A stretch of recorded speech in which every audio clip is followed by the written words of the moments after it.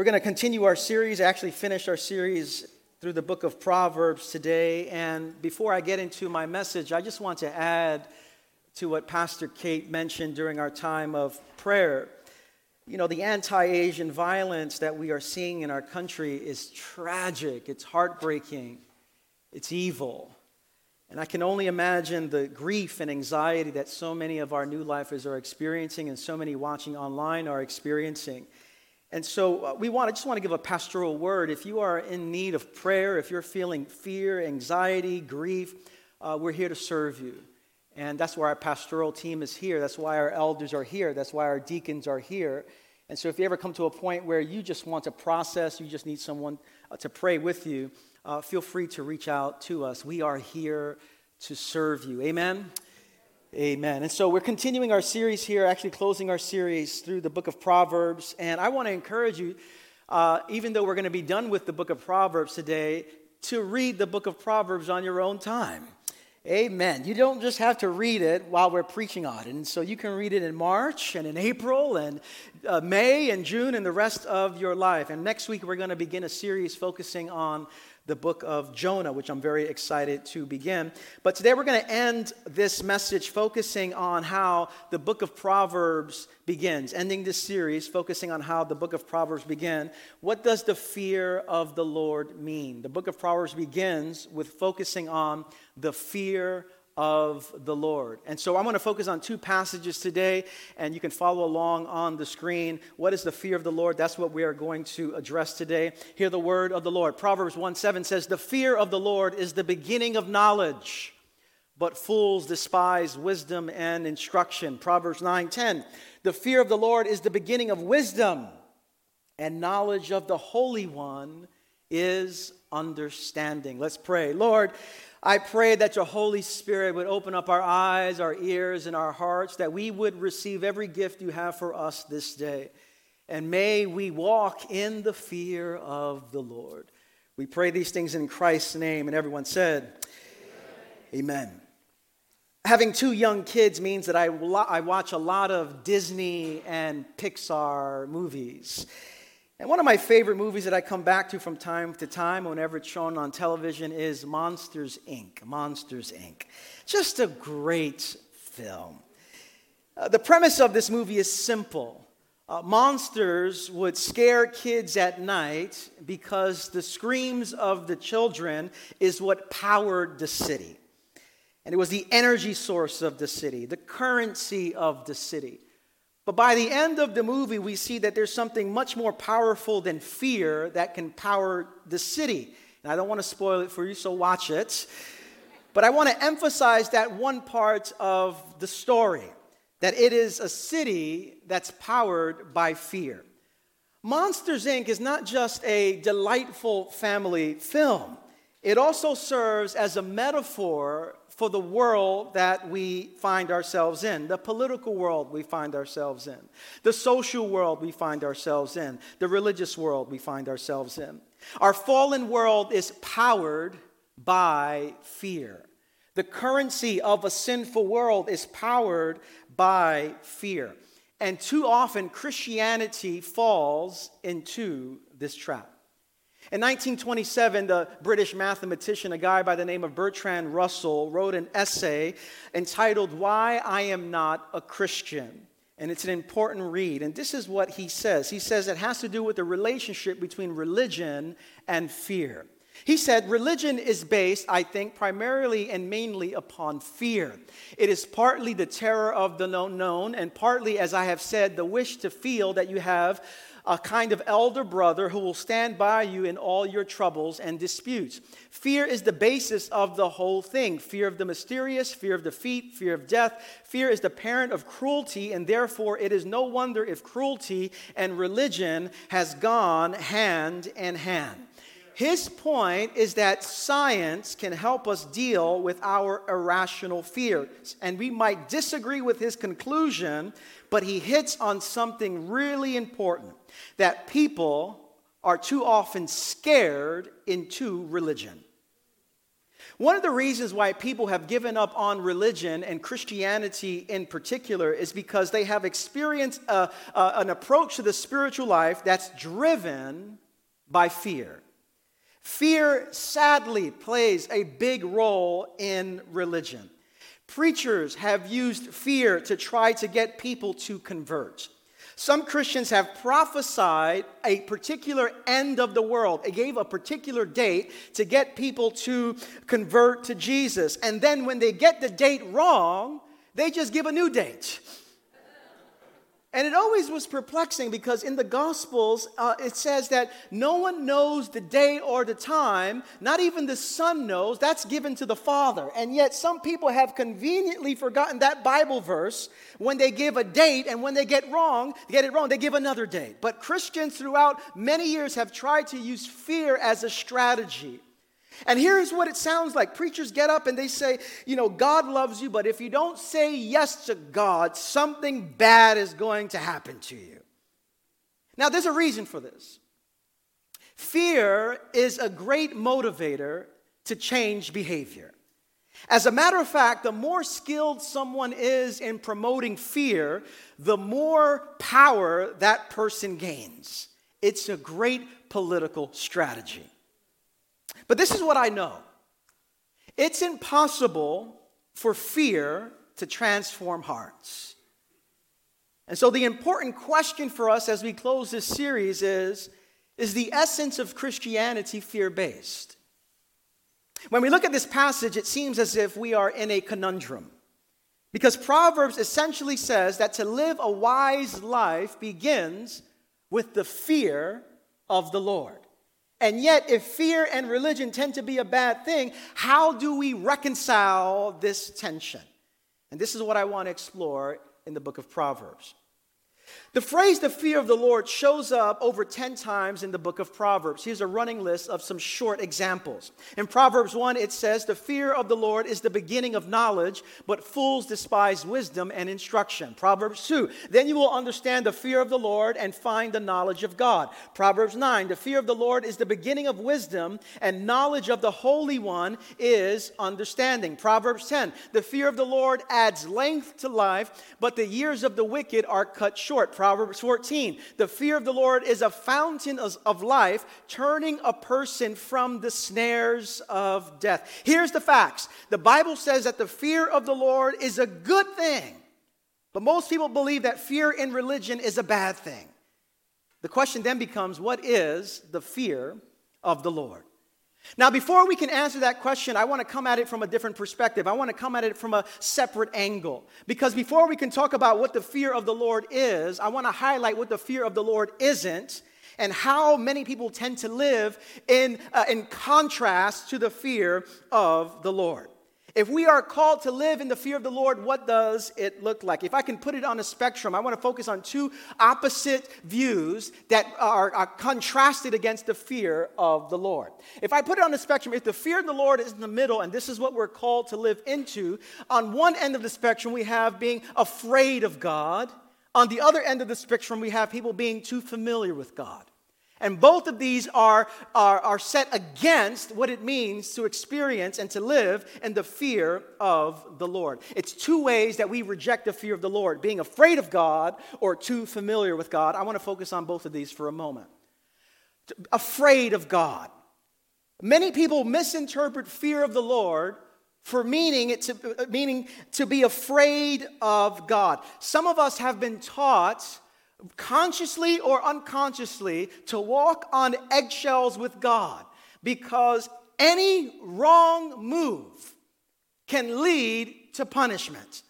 And this kind of relationship with God sees God as moody, as irritable, as angry, as volatile, as a violent cosmic being. And this God is just waiting on us for us to mess up so God can just pounce us.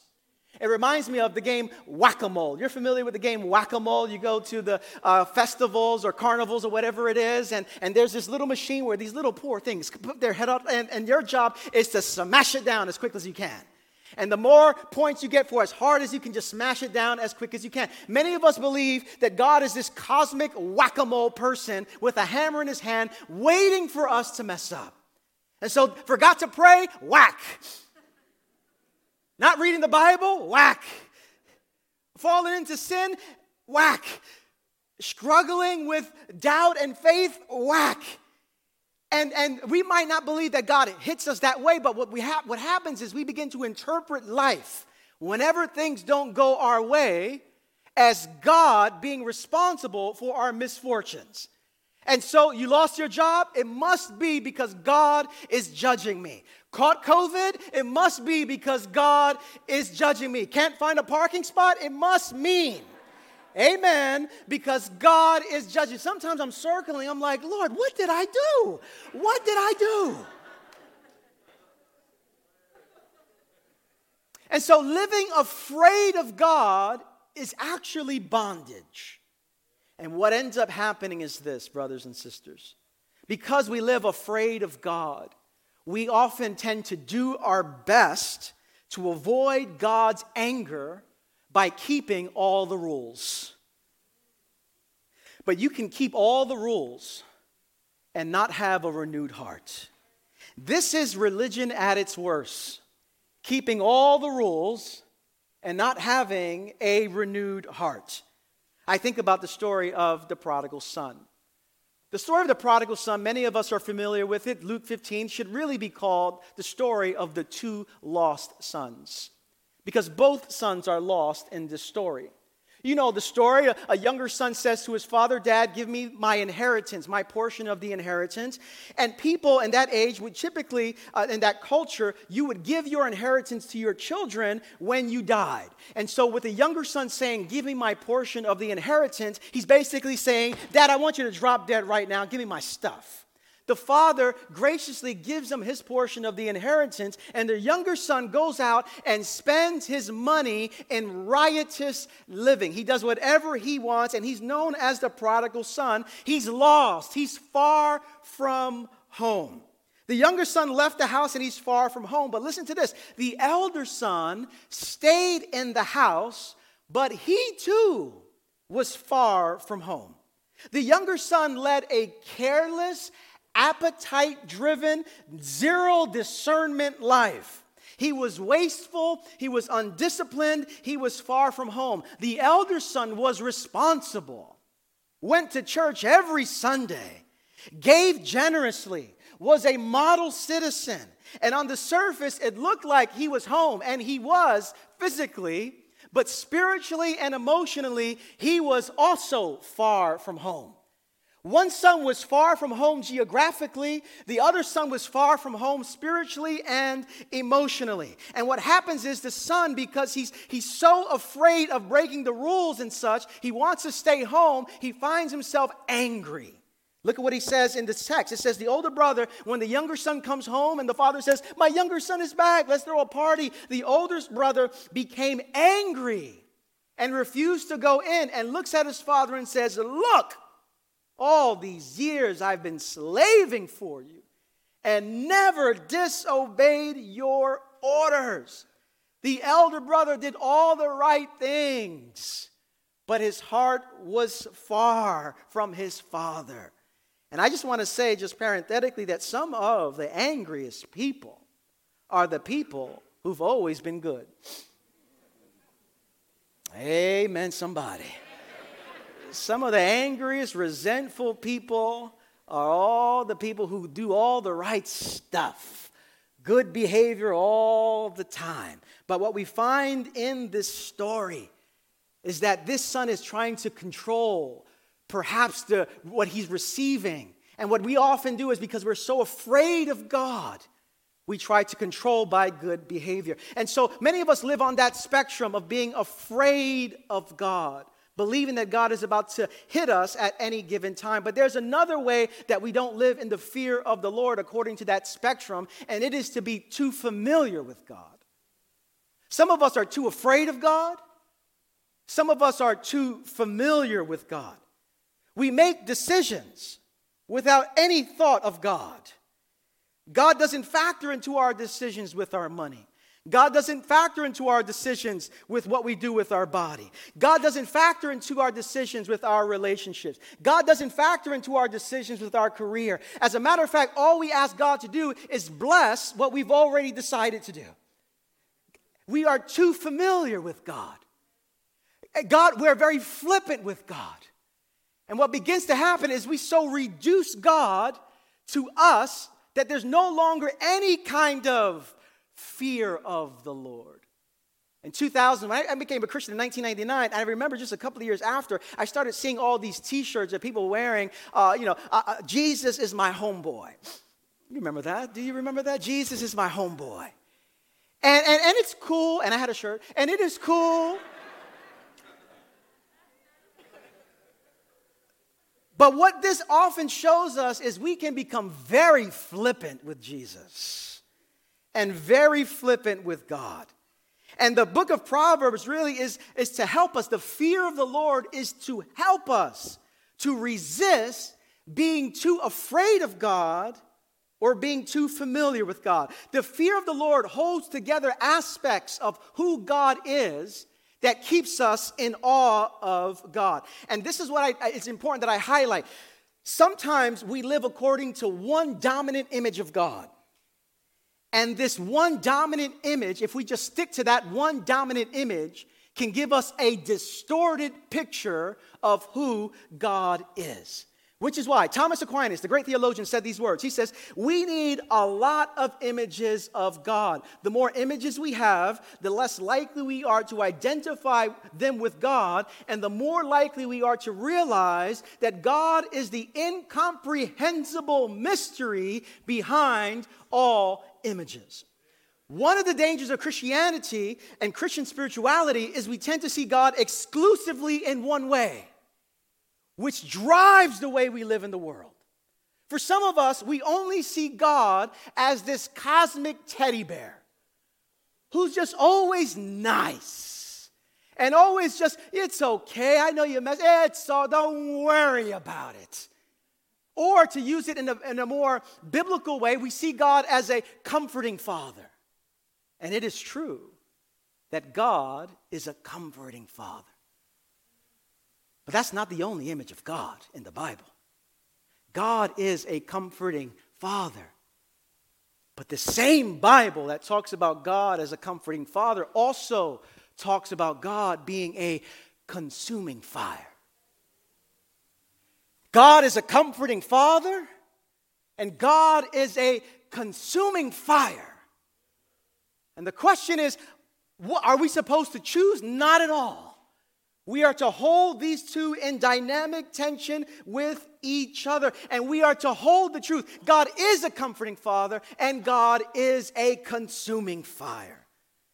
It's for this reason why I tend to have different postures of prayer.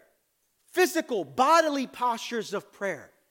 Because I don't want to get to a point where I just have one image of God in my mind, and I want my prayer life to reflect that. It's often the case that when I pray, I sit down on my chair or sit down somewhere and I just open my hands and I see God as comforting Father. I see God as the friend of sinners. And it's like I'm having a conversation with God, and I'm just sitting in the presence of God, and it's a beautiful thing. But I also know that this is not the only posture that I'm supposed to pray in. That when I read the Bible, God is not just a comforting Father or friend. God is King of kings and Lord of lords.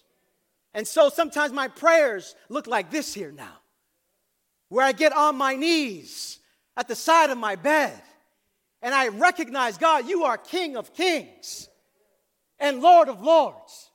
And sometimes I need to go even farther than this. And when I have to just throw myself on the floor, brothers and sisters, come on, help me preach this here. Sometimes you got to throw yourself on the floor. God is God and I am not. And if we get too familiar with God, where God is always my homeboy, And God is always cool, and God doesn't get mad at sin, and it's all good. We can live a distorted relationship with God. And so we need to reflect the comprehensive nature of who God is.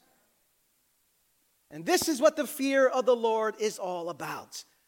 What does it mean to fear the Lord? I mean, you probably, well, get into it, Pastor Rich. What do you mean? I want to give it to you right now. To fear the Lord means to be in awe and in wonder of God. In awe. When I heard Samantha's story, did you hear the word she used? I was in awe, she said. I was blown away.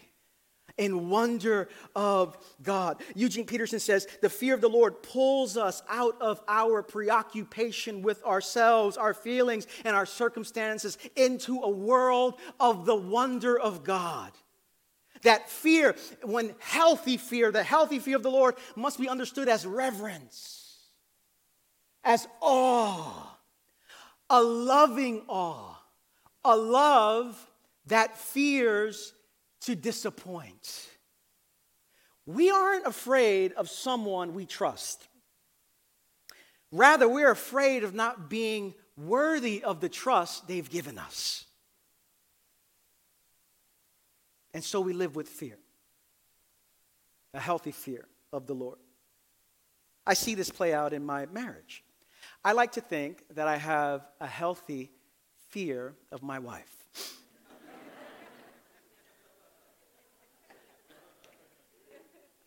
I think sometimes it is unhealthy, but I like to think, a healthy fear of my wife. One of the tensions over 16 years of marriage, and we just celebrated 16 years a couple of weeks ago, and just wonderful time.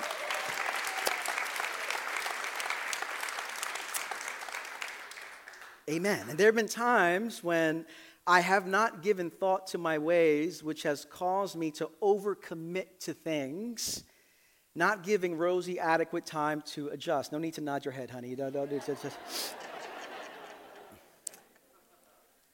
There have been times over the 16 years of our marriage where I forgot to tell her that I am leading an event or going to be doing this or doing that. And I tell her, just a couple of hours before, oh, honey, I forgot to tell you.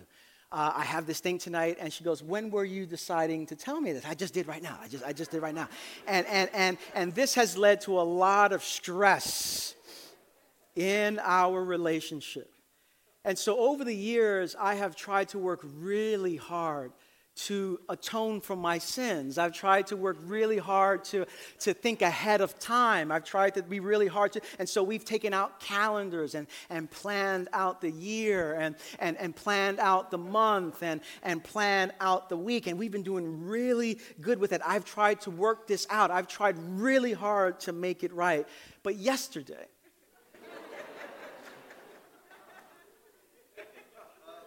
I realized that I forgot to communicate something to her about an event that we have next week at New Life.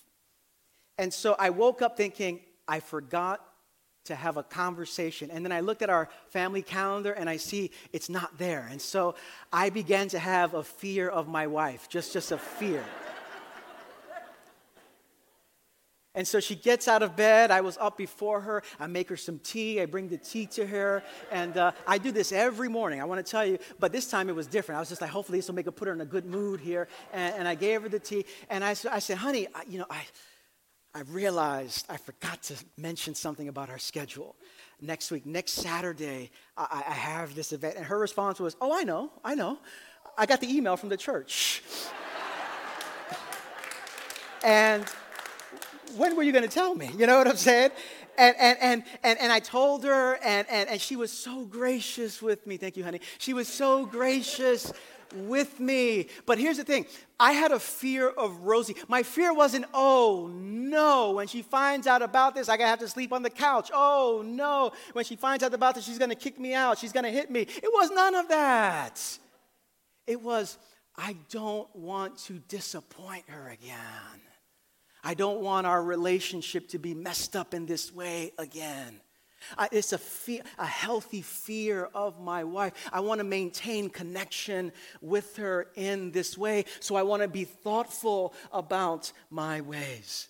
And I'm glad I'm not the only person who deals with this.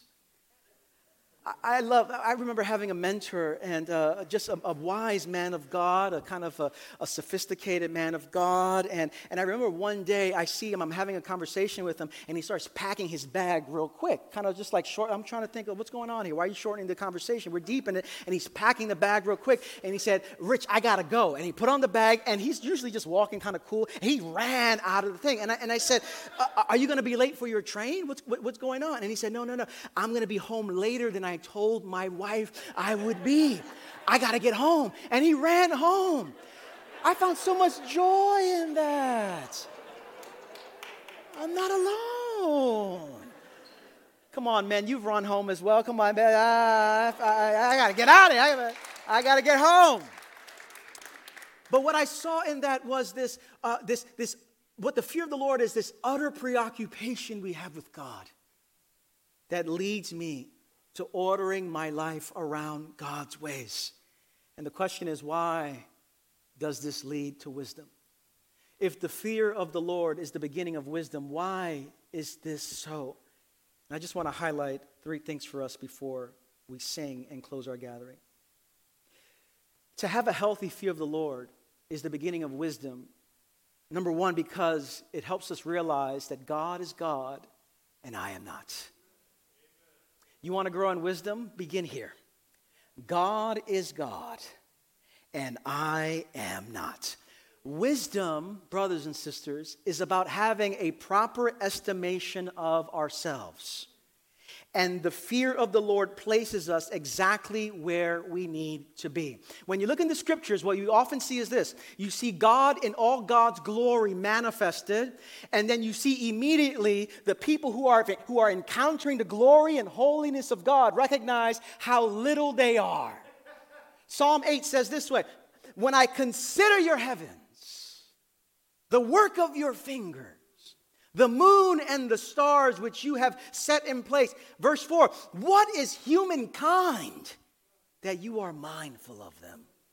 Human beings that you care for them. When you have God in the right place, we find ourselves situated in the right place as well.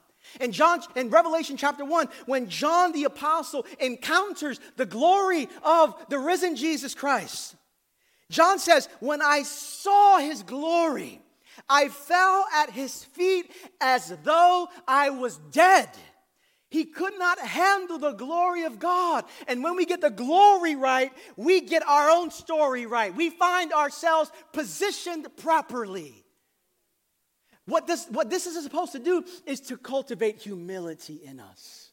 Why is the fear of the Lord the beginning of wisdom? Because it cultivates humility. Humility says, I need help. Humility says, I don't know. Humility says, I'm finite. Humility says, life is so temporary. Humility says, I am dust from dust, and I will return to dust. And wisdom begins with the fear of the Lord, because the fear of the Lord produces humility. Secondly, the fear of the Lord leads to us giving careful thought about our ways. Why? Because our goal is to please God. If your goal in life is to please God, you begin to wonder, how can I give thought to my ways? How can I move beyond being reactive and driven by emotionality to, I want to give careful thought to my ways. Why? Because I want to honor God.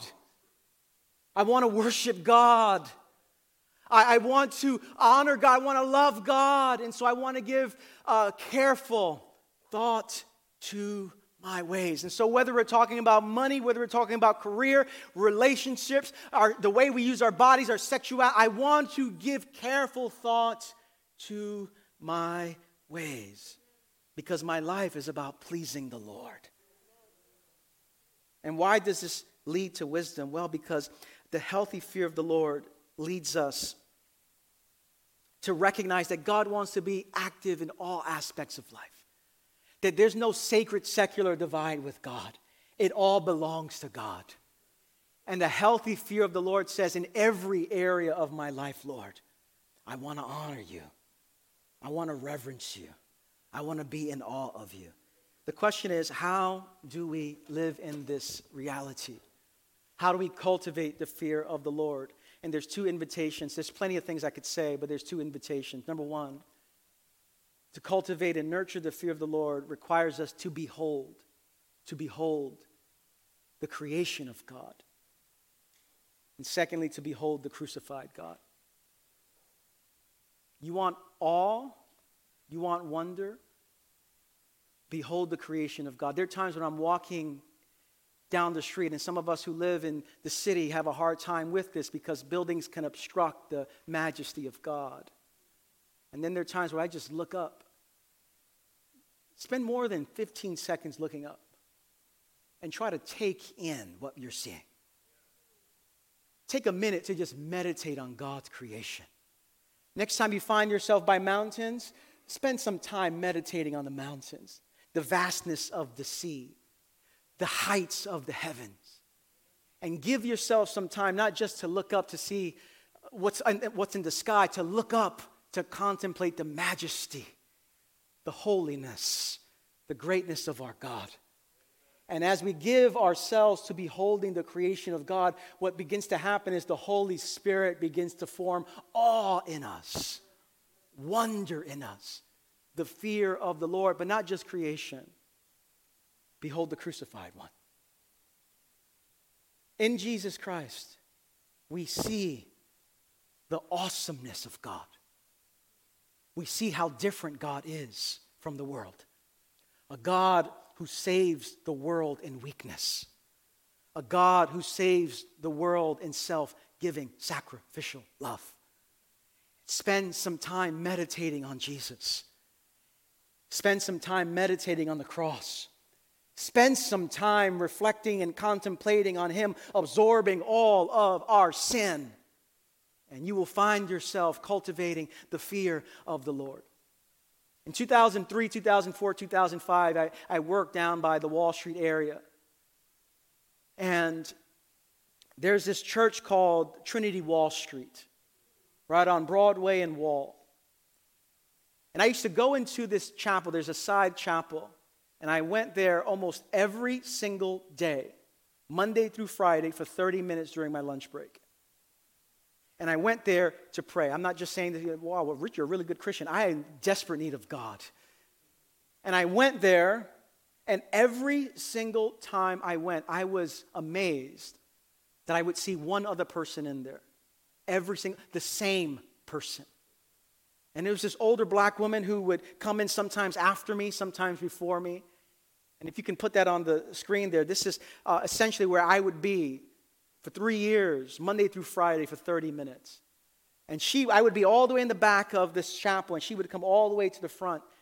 And every time she would kneel, and she would pray and be there for 30 minutes on her knees. And then she would look up, and you would see our Lord Jesus crucified, a beautiful image of it, and she would just reflect on it and look back down, and look up and look back down. And doing this for 3 years, seeing her every single time, I could not help to think this is what the fear of the Lord looks like. Enraptured with Jesus, beholding the crucified one, the one who makes all things new through His broken and poured out body. And the more we give ourselves to giving attention to Jesus and the Scriptures, the more we give our attention to focusing our minds on our Lord Jesus Christ, crucified and risen, the fear of the Lord will begin to form our hearts. And this is what we need to live a life of wisdom. Amen.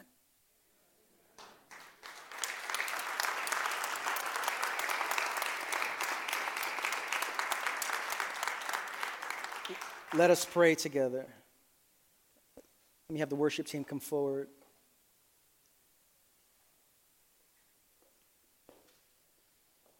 Some of you in this room, you've been living your life afraid of God.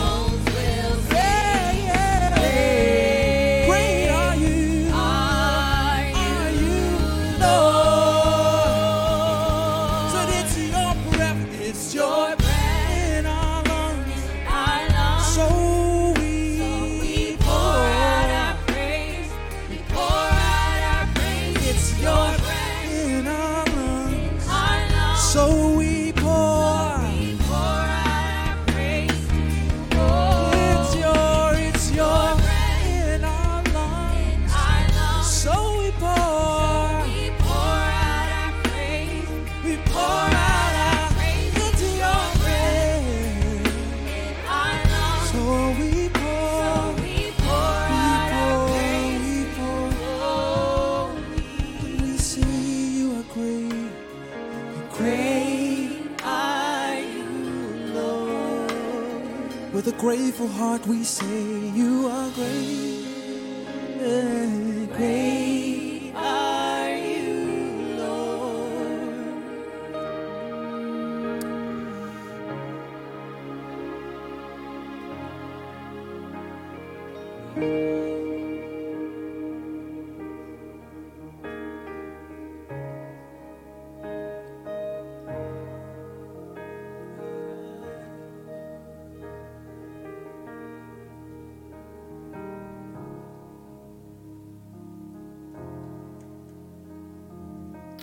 Let's have our prayer team come to my right. I imagine some of you